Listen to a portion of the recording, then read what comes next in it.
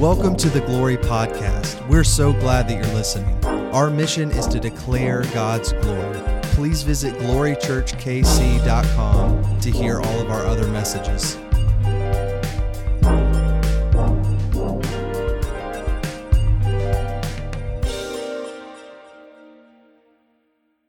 Like I said, this has been a really fun series for me. To say, all right, I know the Psalms. Maybe some of you have grew up in churches where they sang the Psalms. I don't know what your background is with the Psalms, but I've taught on it a lot. When I was a youth pastor, I taught on it a lot. When I was on a teaching pastor, like with our church, I taught on it a lot back in Arkansas. And so as we approach this, I really wanted to say, I want to submit to it in a different way. Like, I'm just going to only preach on the Psalms that David did in the order that he wrote them, on the things that he was going through, on the things that he was doing. So obviously we can't do every one of them because that's a lot, but I do have some powerful 8 seasons of his life where he just chronologically, you were with us the first week. If you were there, if not, listen to it online. It was such a good one of this beautiful moment where David was anointed, but he was called to be an armor bearer.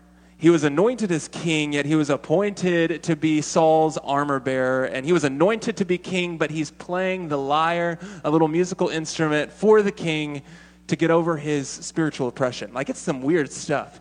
And so David wrote a song during this time. Last week, as I've already said, we dove into David and Goliath, that whole story that you know. Maybe you heard it when you were a tiny little kid in Sunday school class, this giant being destroyed by our God through David's obedience to sling a rock. He wrote a psalm, and we dove into it last week. And then this week, as I've told you, David begins to have to run for his life. He literally has to take this victory. Everyone's yelling David. There was a psalm, a song sung by the people of Israel. Literally, it would be like, Saul has killed thousands while David has killed tens of thousands. And that's like what the women would be singing. Let's be honest. If you were the king, Saul, and the ladies in your whole kingdom are yelling that you've done this, but David has done more, like, you better believe you're going to start getting anxious. You're going to start getting envious. You're going to start getting jealous. And so literally the story reads this. It's 1 Samuel 19. It's such a crazy story. David is playing the music again to soothe King Saul, because King Saul's got a little demon problem. And then out of nowhere, King Saul picks up a spear and throws it at David. And he's like, he has to dodge. And what is this? What is happening? And he flees. And then begins this constant fleeing life of David. He had this season of, I'll go here, and then Saul will get word, and then I'll have to leave and go here. And he became this constant moving machine. Now, our go-to when we're constantly moving is to forget some of the basics. Like forget how to be in community, right? So our go-to when we're constantly moving is to forget how to worship the Lord, how to bring God wherever we're moving. And that's literally what David was so good at. And so I'm really excited to dive into this because he wrote a psalm during this time, Psalm 25, and we're about to read it. But we're going to get into this. Because I have never been chased down by a king, but I have wrote a few things down. I have felt pursued by the enemy, right? Anyone else? I have felt pursued by past temptations. I have felt pursued by bad memories of my past. I have had nightmares. Anyone else have nightmares associated with the sin that you thought you were done with? Or some of you were abused as a child and that still haunts you. You're pursued by that. We're there. I have felt feelings of being emotionally and mentally strained. I have felt the fight of seeking freedom from something, yet still stuck in the in-between. I have desired relief from a time of confusion. Maybe you have. I have had to run from things. Literally, I've had to run from things. I've had to flee certain situations. Anyone else? Certain relationships I had to end because they were unhealthy. I have had to flee from things. I have had many times in my life where I've waited on the Lord to answer and just waited and waited and waited. So all of us, if you could fit in with me saying what I have had, you could fit in with this morning, because this is what David is.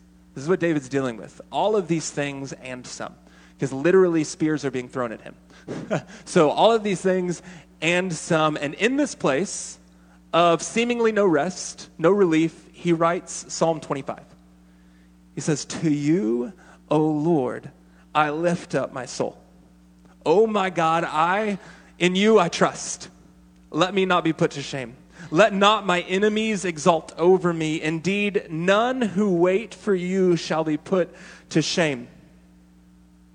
You want to know why the enemy likes to start speaking lies and shame? It's because typically we are not waiting in the Lord, and so we begin to believe the lies about us versus waiting in the Lord, because no one who waits on the Lord will be put to shame. They shall be ashamed who are wantonly treacherous, the world. But make me, David says, make me to know your ways, O Lord. Teach me your paths. Lead me in your truth and teach me, for you are the God of my salvation. And for you I wait all day long. And he continues, verse 6, remember your mercy, O Lord, and your steadfast love, for they have been from old. Remember not the sins of my youth or my transgressions, but according to your steadfast love, remember me, for the sake of your goodness. Now, I'm going to pause here. This psalm is so beautiful, and this week, if you're in a small group, if not, you should join one. But if you're not in a small group, all right, you won't get to dive into this, but if you are, you will. The whole chapter. So there you go. Maybe you could join that. But David says, make me to know your ways. Like, lead me in your truth. He literally says, on this, like, this escape, on the fleeing, on the confusion, this is the one thing I ask. I want to know your ways. I need to know your truth. Can you lead me in your truth from experience? When I'm in a place of uncertainty, I'm sure you're human like me. When I'm in a place of uncertainty, the conversations that I have with God center around, like, God, tell me what I should do, right? Anyone else? God, I don't know what to do. I've got these two things going on. What do I do? And I'm like, God, tell me what to do. And I just start asking God, what is the path that I should walk? What is to do? But a heart of worship, if you want to take this note, has nothing to do what do I do. It has nothing to do with what do I do, but everything about who are you, Lord?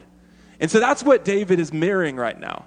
When he's fleeing from Saul, he's not asking God, what do I do? He says, Father, make me to know your ways. I want to know you. I want to know your path. I need to know you. I want to know your path. And this is like what I know to be true about many of us, even though like our initial desire is to say like, hey, God, like help me out. What do I do? It literally is so that we can form our own path. But the question that David is asking is, God, I want to know your path that I can walk it. So I'm not going to say, hey, God, how do I handle Saul? I'm going to ask, God, how are you handling Saul? I'm not going to ask God, like, oh, what do I do in this situation? Do I go there or there? But ultimately, the leading thought on my heart is, I want to know you, your ways, your truth, your thoughts. In fact, like, honestly, we can get stuck on asking God what we should do, and we can never transition into actually asking who he is. And so then you get in this very immature relationship with the Father. Because if you remember, our worship, immature worship, is related to immature theology. Do you remember that? It's just like a product of our world right now. We're asking God, what do we do? And God's like, how about you worship me for who I am? Stop saying, what do you do? Or how do you respond? And just say, what is your path, God? What are you doing? Who are you? It's a very different focus, and I wrote a few things down because honestly, we can get stuck in a bitter rant saying like, I don't know, or why did that happen, God? Why did he throw a spear at me? Why did that bad thing happen? And we never then transition out of that to say, show me you. Show me you. One, like, let me paint this picture before we keep going. One treats God like a genie, or like a magic 8-ball that just shakes it and says, God, what do I do? And then you do it, right? And some of you have this relationship with the Father where you think he's a magic 8-ball that'll instruct you on your path. That's just messed up. And I've done it so many times, but what it will do is my focus is more on my path. Whereas the story here is God's not this magic 8-ball where I ask him, what do I do? He is a Father that wants us to know him. And so then when I know his path, his way, his truth, then that's actually way wider than the small path that I thought I should walk on. It's way more beautiful. It's way more encompassing because honestly, it's not about my plan. Because honestly, if I ask him what his truth is, he might ask me to step over here instead. He might change my idea. So one sees God as a genie to answer and to make your path known, and the other sees God as a Lord, and we seek to know his path. That's a transition. That's when we become worshipers. It's when we become worshipers. It's when we become worshipers. So this morning, the rest of this whole, I'm going to have a little bit of fun with it, because I got 5 promises of what will happen. What happens, the fruit of what happens when I come to know God's ways. And not my ways, not the world's ways, but God's ways. Because I got to tell you, often we are really quick to learning the world's ways. But these are 5 things that will automatically happen. It's the fruit. When you start saying, God, what is your truth? What is your truth? Not what does this policy say? Or what do I feel about this? Or what does my experience dictate? Or what does wisdom say? Or what does the internet say? Or what does my personality dictate? No, this is your ways, God. And so these are 5 things that are going to happen, okay? And some of them are a little the opposite of which will step on your foot. But we're going to be all in this together. So if you want to take notes, do so. This first one, promise that will happen when you come to know God's ways. You will actually be a person, a man, a woman who seeks and receives help from God's people. Now, I just let yourself sit on that. This is the difference. I want to make sure, in other words, you will bring people in. So the hard truth is, if you have things that you're concealing, the hard truth is, if you have things that you're not being vulnerable with, if you have things that you talk to the Lord in a closed room about, but never anyone else. If you have things and beliefs that are more fitting with the world and it's leading you away from people, then you're not knowing God's ways. Because God's ways, the fruit of that will always lead you to seek and receive help from God's people. Often we're like, God, why aren't you providing for me? And he's saying, because you have a very small perception of me. Where one or more are gathered, right? 1 or 2 or more. Wow, where 2 or more are gathered, goodness, he is there. We have a wrong view of the Lord. And so this is something that will naturally happen is when I follow his path, I'll show up with people. I'll bring people in. I will go there with people. And we all know the moments when you seem to isolate. Can we all be honest? Those are the moments when you start to get mad at God for not telling you what to do. And he's like, because my path is with my people. So it just, David, it's really interesting. We often forget that the Psalms were sung corporately. And so we get really excited about the Psalms sometimes and we make them very individually. And we're like, this is just a me and you God thing. And no, it's like the whole kingdom of Israel led by David or by a harp is singing this together. It's very, very together.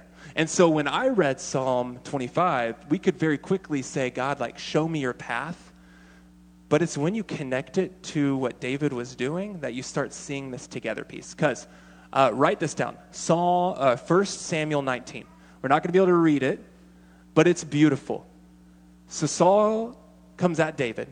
David flees. Guess where he flees to? Jonathan. Right after that, he comes back. And then he gets helped out. And he's helped by, guess what? His wife. And then he flees again. And guess where he goes? To Samuel, the first man that anointed him. You see constantly this road, this individual road of David was never really individual because he always fled to God's people. There was always people either with him or he drugged them with him. So we can discount a whole lot of the beauty when we separate it from this. More so, this is really cool. Psalm 19, the end chapter. David goes to Samuel, which Samuel is the one who anointed him. And I could just imagine, I don't know about you, but when I go back to my mentors and I'm seeking help, it's like to say this, hey, you remember when that God thing happened? Was it real?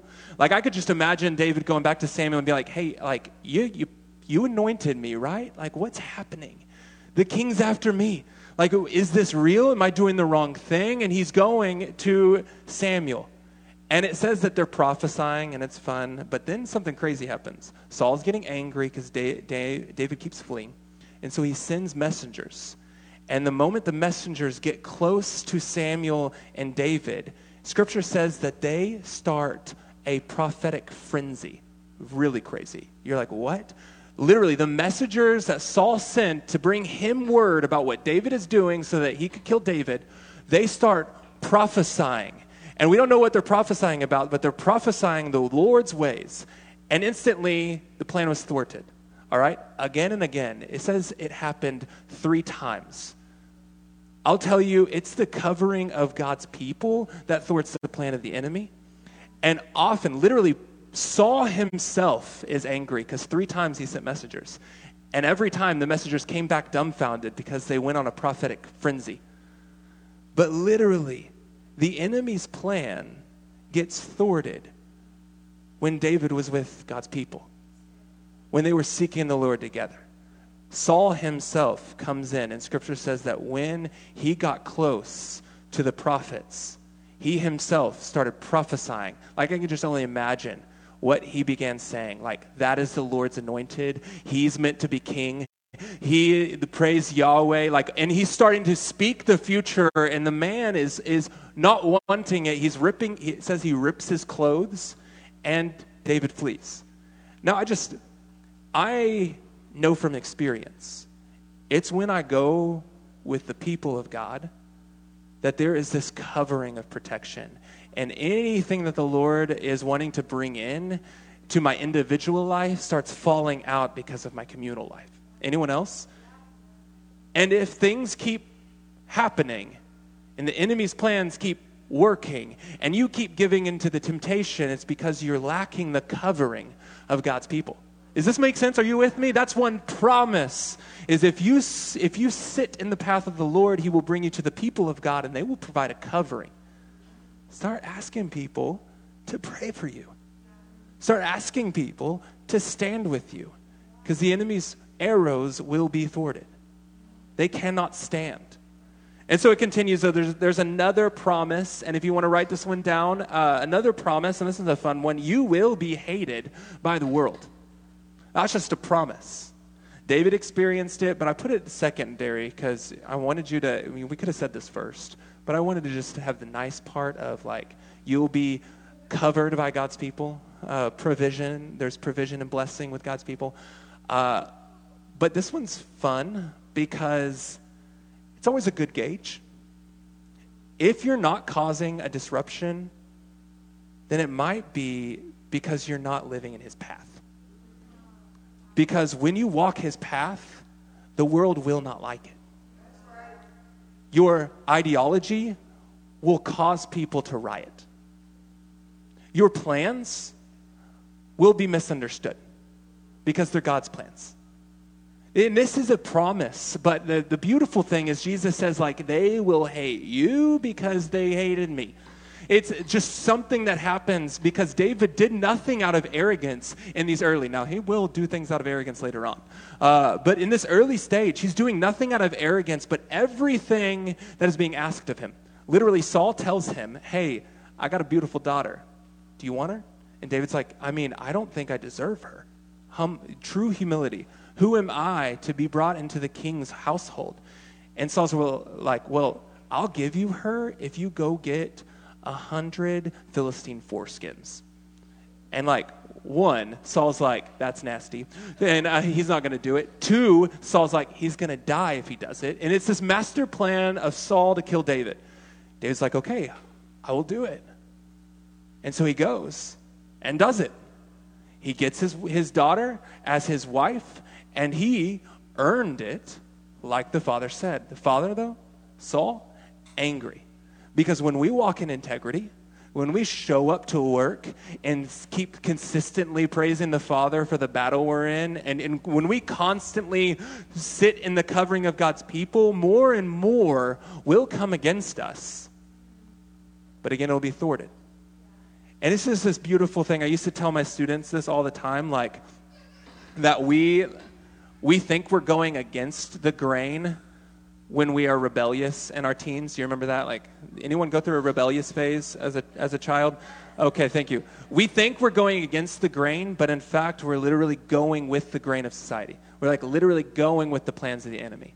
To go against the grain is why it's so much harder to love. Like, it's easier to sin than to be obedient. Like, it is so much easier. Like, literally, write this down. It doesn't make sense until you think about it. Obstacles are only obstacles when you change direction. Like, if I'm bowling, and I'm bowling straight, then those things on the side don't become an obstacle anymore.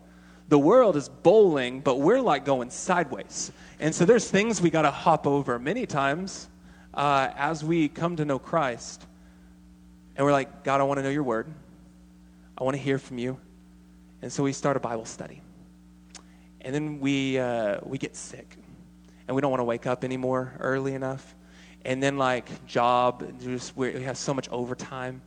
And so then the things that we wanted to commit to, it's just harder to commit to it. Anyone else? It's just harder all of a sudden to commit to what we wanted to commit to. And we're like, God, I tried. Like I had 3 weeks solid where I got into your word. And I was working on this prayer life. And I was doing it. But then I was late to work and all these things, and we start like getting angry about all the bad things that keep happening. But really, those are an instant product of us trying to break a mold. Does it think about it? Those are a product. Your temptations will start getting worse when you start trying to fight temptations. Your patience will be tested even more so when you're praying for patience. Like it will happen. Obstacles are only obstacles when you change direction. But you will be hated by the world. That's a promise. But that covering is greater. There's a third one if you want to write it down. The fruit of knowing God's ways. When we come to know his truth, this will happen. You will actively and always confess and seek forgiveness. You will. Now, I make mistakes as a pastor. Constantly. I lead poorly and I lead well. Both of those often happen. The worst thing we can do as believers is have an understanding. Like James himself says, you deceive yourself if you think without sin.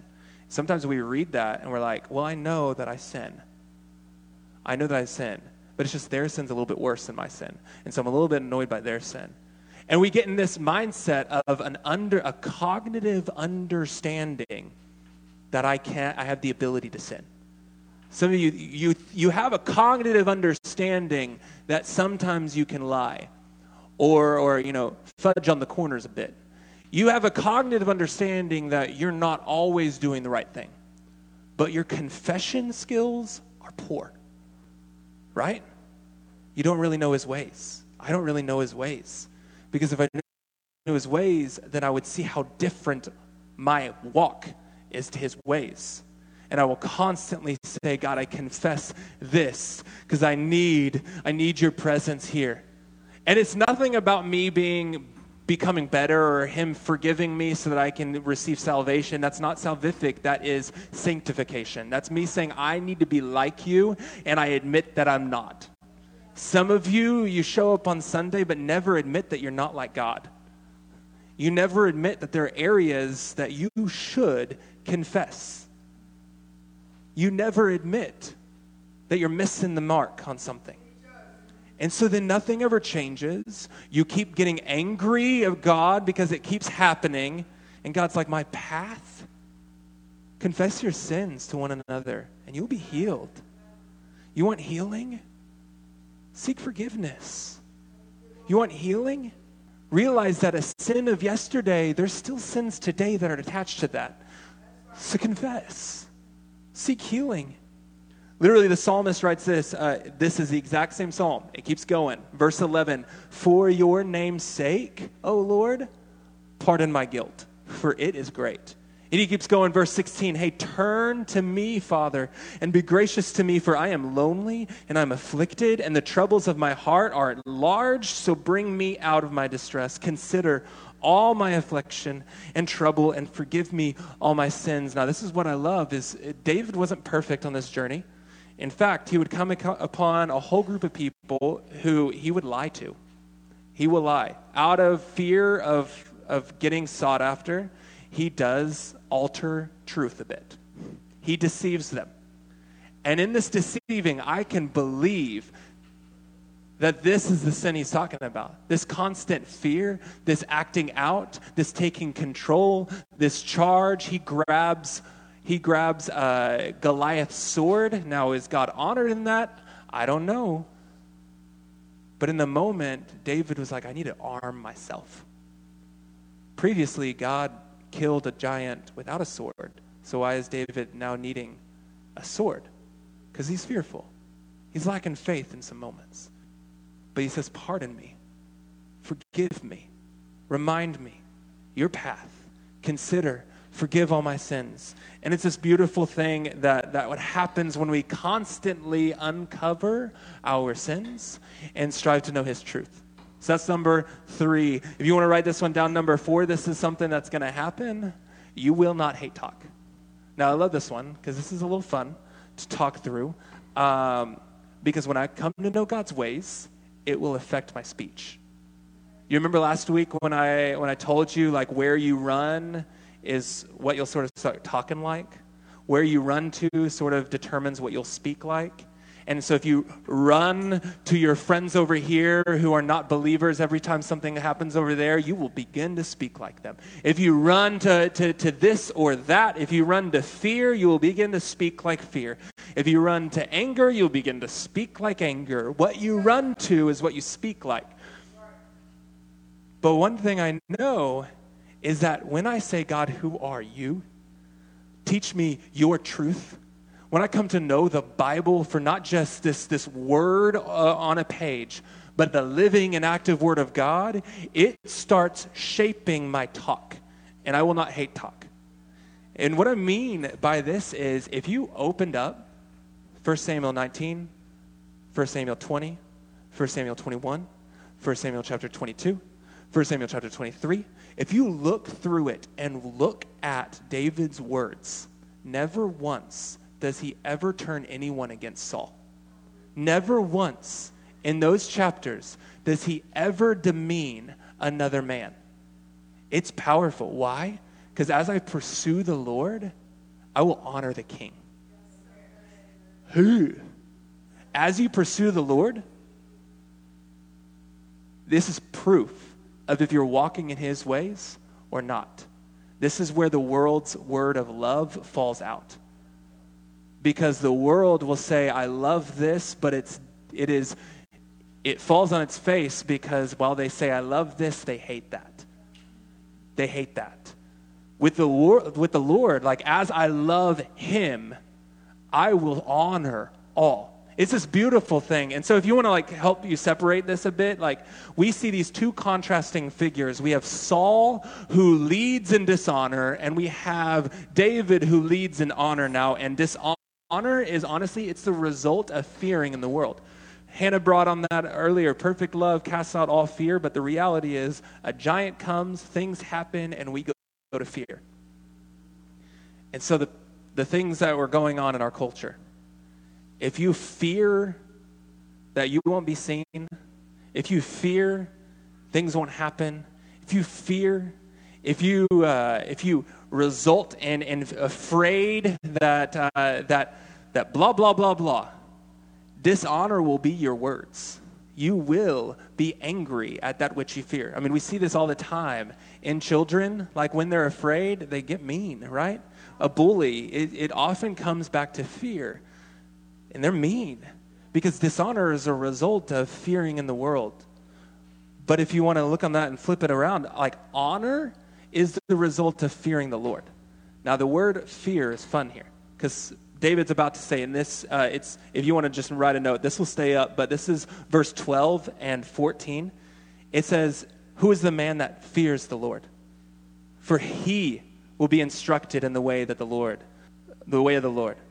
And it says in verse 14, the friendship of the Lord is for those who fear him and he makes known to them his covenant. Now, this word fear, this isn't like a scary fear, a belittling fear. This is a word reverence. This is the word worship. Those who have an active elevation of the power and glory of the Lord. Those who revere him, your honor will be known to all. You will be honorable to all. But listen, this is where dishonor comes. Are you ready? When you take something and elevate it, that's what fear is. You're already looking ahead saying that thing is so great and you can't handle it, or that thing is so great and it won't be fixed. That thing is that is a problem. And as you elevate that, right, as you revere it, you will start speaking it. And as you revere the Lord, you'll start speaking like him. Does this make sense? Like, this is what happens automatically when we follow the ways of the Lord. We begin to honor because we fear him. But when we follow something else, hate talk will always come. And I love it because, like, David is he's doing the right thing. He says, God, I want to know you. I want to know you. I'm going to ascribe not fear to the Lord or fear to the world, but fear to you, God. And then the last one happens, and this is where we're going to end. And I feel like I've done pretty good. We're just chugging along. Yeah, I didn't see anyone do this. This is Kate's hand motion. If you ever see her do this, it's because she's done with me. The fifth one, when you pursue God's truth, you will hear from him. Now, that sounds so simple, but many of you, your relationship with God is designated to a day where you hear Greg talk. And it's because you don't know his word. Teach me your truth. Teach me your path. And because we don't know God's word, we don't hear him.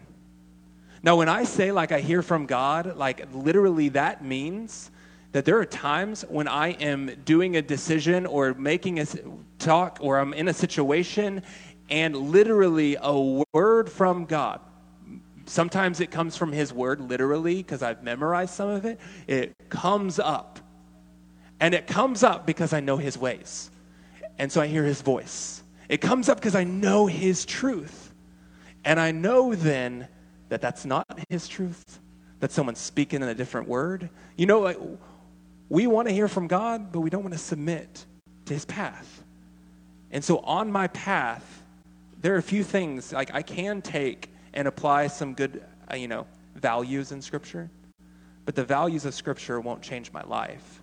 It's the Word of God, the Spirit of God actively bringing to life those words that becomes my shaping. That's how I'm shaped. Does that make sense? There's a huge difference, and we just don't hear from God because we don't know him. And that's what I love, throughout this week, if you're going to read 19, 20, 21, 22, 23, one thing you will see is this really cool relationship with David and God. Like, David will literally say to God. You ready? He says, hey, God, should I go to this town? And then he'll hear God say, yes. And David's like, okay, cool, I'll go to that town. And then he gets word from someone that Saul's coming closer. Well, David had escaped into the wilderness. And David's like, hey, God, if we stay here and try to, go down, will Saul come? And he hears God say, yeah.